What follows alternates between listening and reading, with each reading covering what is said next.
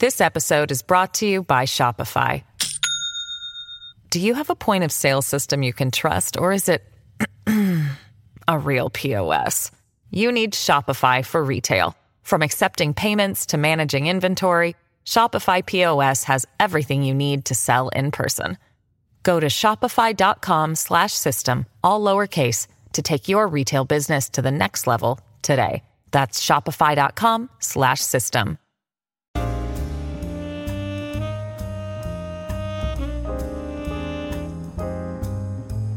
Hello, everybody, and welcome back to New Books in African American Studies, a podcast channel on the New Books Network. I'm Robrecus Toles, the host of the channel.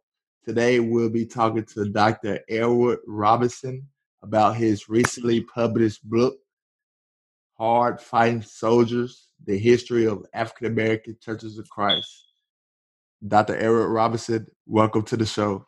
Thank you very much. Thank you for having me. Dr. Edward Robinson, I wonder if you could begin this interview by telling us a bit about yourself. Okay. Yes, my name is Edward Robinson. I was born and reared in Jacksonville, Texas. That's in East Texas, some, let's say, 100 miles, 110, 20 miles east of Dallas. And that's where I grew up and attended public schools there from K until 12. From a family of 10, mother and father, and had blessed to have 4 sisters and 5 brothers. And one of my brothers are deceased. Both of my parents are deceased. And grew up in Jacksonville. And from there, I attended Southwestern Christian College in Terrell, Texas, and then went on to do graduate work at Harding School of Theology, University of Illinois, and earned my terminal degree in African American history from Mississippi State University. And so I have a lot of interest in American history in general, but African American history in particular. Yes, sir. And also, Dr. Robinson, how did you come to write Hard Fighting Soldiers, The History of African American Churches of Christ? Yes, that's a very good question. Well, Churches of Christ, they are the Church of Christ. It's my faith tradition. That's the religious tradition that I grew up in East Texas, and I'm still a part of that tradition. And so, as I began to grow and explore academic opportunities on the master's level, I began to just kind of do research on prominent figures in African American Churches of Christ. And so it started like little by little at Harding grad, of course, and kind of even before that, Southwestern Christian College. That's a Church of Christ school. It's a HBCU, and it's under the auspices. In fact, it's the only accredited school that's under the leadership of African Americans in Churches of Christ. And then from that school, I went to Harding School of Theology for my master's degrees. And Harding is also a Church of Christ related school. And so it was kind of a natural fit for me to kind of be interested in the history of my particular faith tradition. And so here I am with this new book, Hard Fighting Soldiers, A History of African American Churches of Christ. But it was a long journey. Yes, sir. And also, Dr. Robinson, is this your, 5th book? Well, actually, this is book number 8. Book number 8. Yes, sir. Yes, my first book was on S.R. Cassius. See, I did my dissertation at Mississippi State on Samuel R. Cassius. was a enslaved African from Prince William County, Virginia, who converted to the Stone-Campbell Restoration Movement or Churches of Christ, and he became a leader in this particular fellowship. So that project there is what laid the groundwork for what I have done over the years, and in this recent book, which is basically a synthesis of what I've been doing over the years. And my dissertation was revised in 2007 and published by University of Alabama Press. And so, in Cassius, his learning his story, that's what kind of opened up, if you will, the floodgates for me to kind of learn more and do more on African American Churches of Christ. Yes, sir. Yes, sir. And Dr. Robinson, I was looking at your tables of contents in the book, and chapter 1 is entitled "Brothers in Black Enslaved Africans in the Stone-Campbell Movement," and I noticed in that chapter you do a lot of contextualizing the history, kind of giving a background of what was going on during the early years of the Stone-Campbell movement. And I was wondering, how did Alexander Campbell directly influence African Americans with his Church of Christ doctrine that he espoused? Okay, yeah, thank you. That's a good question. Well, Alexander Campbell is originally from Ireland, and he comes to America in 1809. He's a part of the Presbyterian Church, and he breaks from that tradition and becomes a Baptist. And then he's going to be kicked out of the Baptist largely because of his emphasis on baptism for the remission of sins. So the Baptists tended to be more Calvinistic. In other words, God saves man, while Arminianism suggested that man can contribute to his own salvation by believing, by repenting, and especially by submitting to baptism for the remission of sins. And so those are some doctrines that African American Churches of Christ have picked up, through the influence of Campbell, as well as individuals whom Campbell influenced, such as David Lipscomb, who published The Gospel Advocate. And one of the interesting things is that when Marshall Keeble, I know there's a chapter in this book on Marshall Keeble, and Marshall Keeble was the premier evangelist in Churches of Christ, really black or white, but particularly African American Churches of Christ. He planted a lot of churches that are still thriving today. And one of the interesting things is whenever he established a church, Marshall Keeble would enroll that particular congregation on the Gospel Advocate subscription list. So Yes.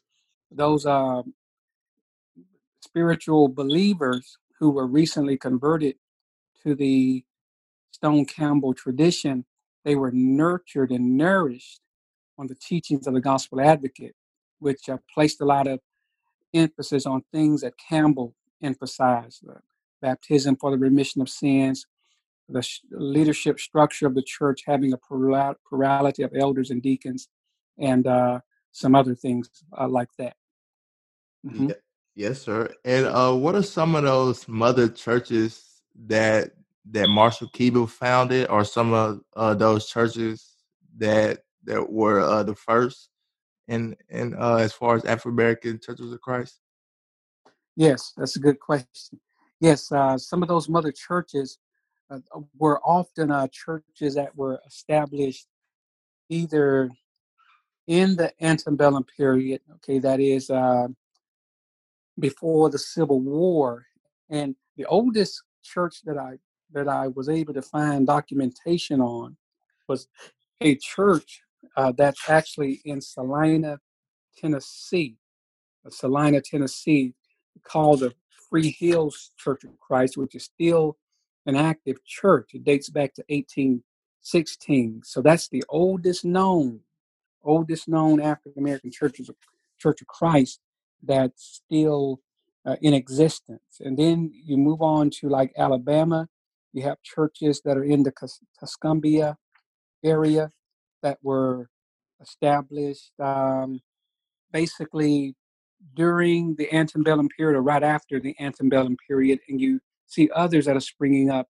In the state of Texas, the oldest known African American Church of Christ is the Antioch Church of Christ, which was established in 1865. So you had former enslaved Africans who picked up the religious views of their owner, and after slavery, they continued to espouse the doctrine of the Church of Christ. And so, and that's one of the mother churches in the state of Texas. So you have various churches that can be regarded as mother churches, and that they were the first to be planted, and many of those are date back to the antebellum period, and some right after the Civil War. Yes, sir. And Dr. Robson, I know you already mentioned Marshall Keeble and about him doing some church planting. Who else who else was could be considered founding fathers of the African American Churches of Christ besides Marshall Keeble? Oh yeah. In fact, we can even kind of go back. I do have a chapter on founding fathers. And by founding fathers, I mean men who actually predated Marshall Keeble. And one in particular, actually there are two, the gentleman by the name of S.W. Womack, who was born into chattel enslavement in Middle Tennessee. Now he, along with a black man who's also named Alexander Campbell, they collaborated and established what is now known as the Jackson Street Church of Christ. That's the congregation that really nurtured Marshall Keeble and helped to develop him as a preacher. And so those two individuals left an indelible mark on the life of Marshall Keeble, his preaching style, as well as his social outlook in many regards. And of those two, S.W. Womack and Alexander Campbell, I would have to say that Womack definitely left the greatest impact because Marshall Keeble married one of his daughters named Minnie. And so that there was not only a spiritual bond there, but there was also a family bond that was quite significant as well. So Alexander Campbell, Black Alexander Campbell, S.W. Womack, and then of course S.R. Cassius is definitely what should be considered a founding father, in that he was active preaching and planting churches years before Marshall Keeble emerged. This episode is brought to you by Shopify. Do you have a point of sale system you can trust, or is it a real POS?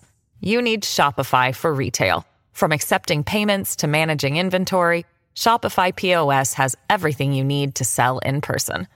Go to shopify.com/system, all lowercase, to take your retail business to the next level today. That's shopify.com/system. Yes, sir. And in part 2 of your book, the title is African American Churches of Christ and the quote race problem in America, 1900 to 1930, and chapter 4 deals with the racial thought of the white Churches of Christ during this period. I know that this period was kind of not the not the Nadir, because the Nadir was after Reconstruction leading up to the 20th century, Right. but period during segregation and all that, and the rise of the Ku Klux Klan and just all those different things. Can you discuss what the white Churches of Christ racial thought was during this period? Well, yes, that's a very good question. In fact, one of the things that I do in that particular chapter is point out that there was um, a white educator from South Carolina, Thomas Pierce Bailey, who delineated what was known as the racial creed of the Southern people.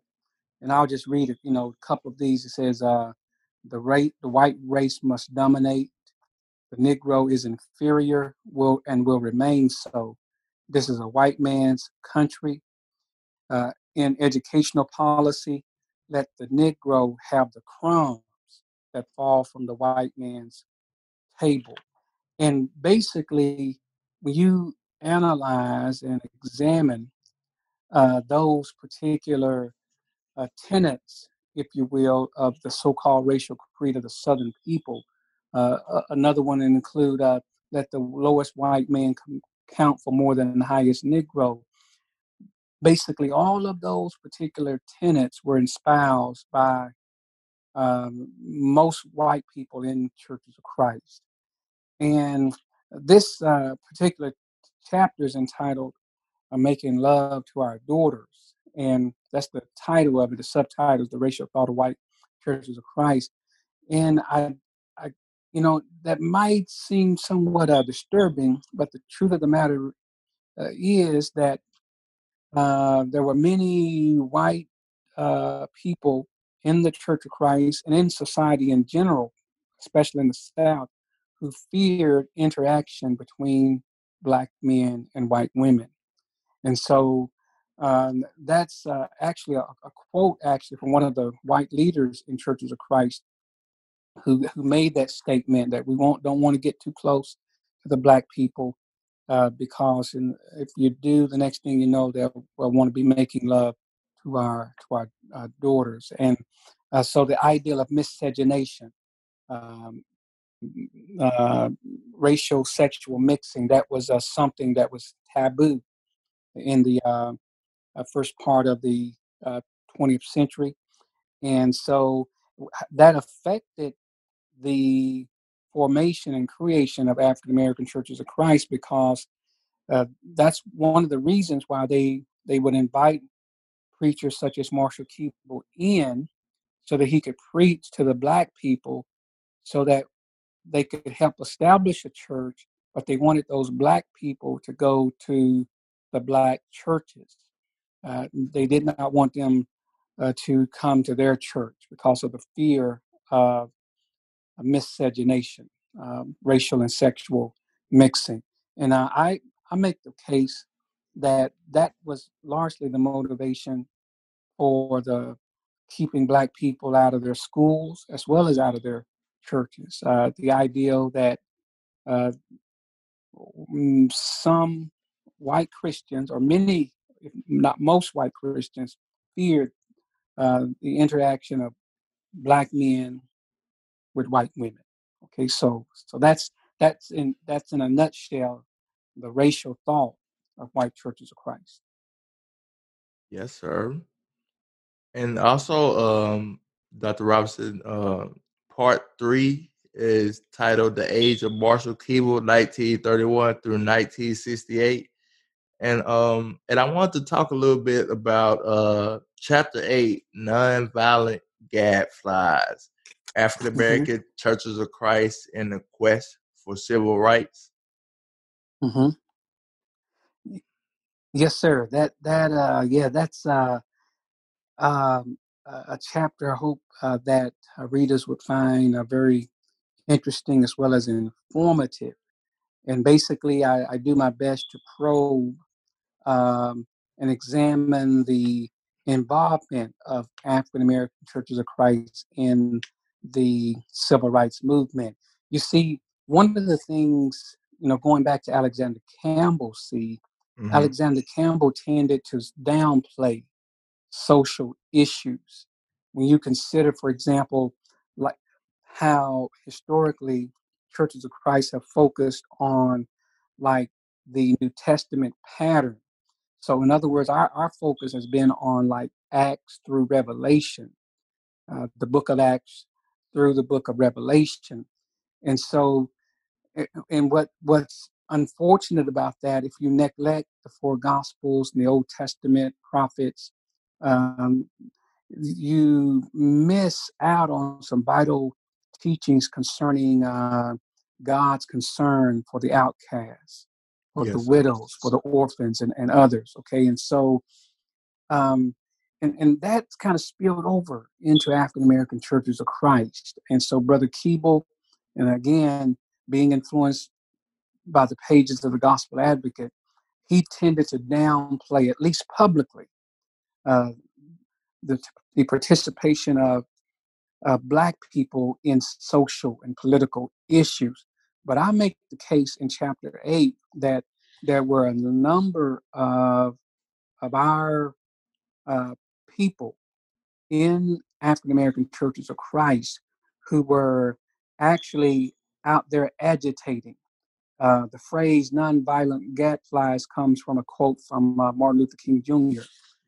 In his treatise, a letter from Birmingham jail, and so, and he references that we want to be like, just as Socrates felt it necessary to create tension in the mind of individuals. We want to be nonviolent gadflies, and so here we have this situation here where we have individuals such as Patricia Jenkins, who was a devout member of the Church of Christ in Nashville, and she was a part of the Freedom Riders. And so to man capture her story, Mary Carr and her mother, who is segregated a public school in Nashville, Tennessee. Many people know the story of Fred Gray, who worked hand in hand with Marshall Keeble. Fred Gray, who worked hand in hand with Martin Luther King Jr. And because he was there in Montgomery, and he's a good example of one who went against the grain of Marshall Keeble's political and social outlook. But there were other individuals whom I found and learned about. K.K. Mitchell, a prominent preacher in Montgomery, Alabama, who participated in the boycott by helping transport passengers during the Montgomery bus boycott. And Carl Pitts and the stance that he took, as well as the politics of African American churches of Christ, in that they were concerned about making sure that in this 1964 election, they were concerned, hoping that LBJ would win the election, and because they were concerned about their social and political rights. And I found sermons by R.C. Wells and Eugene Lawton, who and these are men who were very outspoken about the issue of race and trying to do all they can to help topple racial barriers. And so, yes, nonviolent gadflies, I hope that will generate a lot of interest, information, and inspiration for readers as well. Yes, sir. And also a chapter that there was a lot of inspiration for me, especially with me being a Southwestern Christian College alumnus. Chapter 11, The Magic of Education, African American Churches of Christ in the Pursuit of Knowledge. Mm-hmm. And in that chapter, I noticed that you discussed Southwestern Christian College, and you spoke about it earlier, saying that that's the only college sponsored, ran Yes. African American Churches of Christ. Right, right. Okay, good. Yeah, that's true. And I tell you, Southwestern Christian College stands as a testament to the legacy of G.P. Bowser. G.P. Bowser, see, was a contemporary of Marshall Keeble. He converted from Methodism, the Methodist Church, to Churches of Christ, and he brought over his gifts, particularly his gifts of knowledge. He was well educated, and he used this knowledge to help create a journal called the Christian Echo, in 1902. And he was basically the primary champion for education. He launched the school, the Civil Point Christian Institute in Nashville, Tennessee, out of the church building that was housed at the Jackson Street Church of Christ in Nashville. Then it moved out to Silver Point. And then that school fizzled out. And then he will eventually launch a school, the Bowser Christian Institute, in Fort Smith, Arkansas. And that school fizzled out as well, largely because of the context of World War II. People are on the move, leaving the South for better opportunities. And so G.P. Bowser, along with his proteges, which included R.N. Hogan, J.S. Winston, as well as G.E. Stewart and Levi Kennedy, launched what is now Southwestern Christian College. It was born in 1948 in Fort Worth, Texas, Southern Bible Institute, and then it moved in 1949 to Terrell, Texas, where it remains to this day. And so, yes, G.P. Bowser believed in the magic of education. He believed in making sure that all Black youth, Black boys and girls, had an opportunity to acquire an education, because he believed that that could indeed make a difference in their lives. Yes, sir. Yes, sir. Well, Dr. Robinson, we've taken up a lot of your time, but I have one more question. What are you working on now? Yes, right now there are a couple of projects that I have tentatively began to explore, and they include. I'm intrigued by R.N. Hogan and a relationship that he had with a white um, journalist by the name of Jimmy Lovell. We have this. I wrote an article for a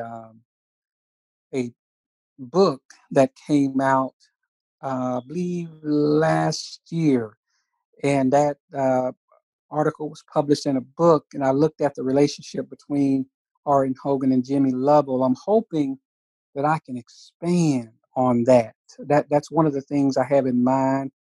Um, I'll have to do a lot more work on it, but that's one thing I'm tentatively working on, as well as uh, there are some sources. There are some sources at Abilene Christian University, and they have been recorded by a gentleman, the late R. Vernon Boyd, who interviewed a lot of African Americans, and their interviews were transcribed, and those are available. And and right now thinking and hoping to do an anthology, collect those writings, edit them, and which would allow African American men, African American women in Churches of Christ to speak for themselves, because I do believe, and I am sure, that they have a story. They have a story to tell.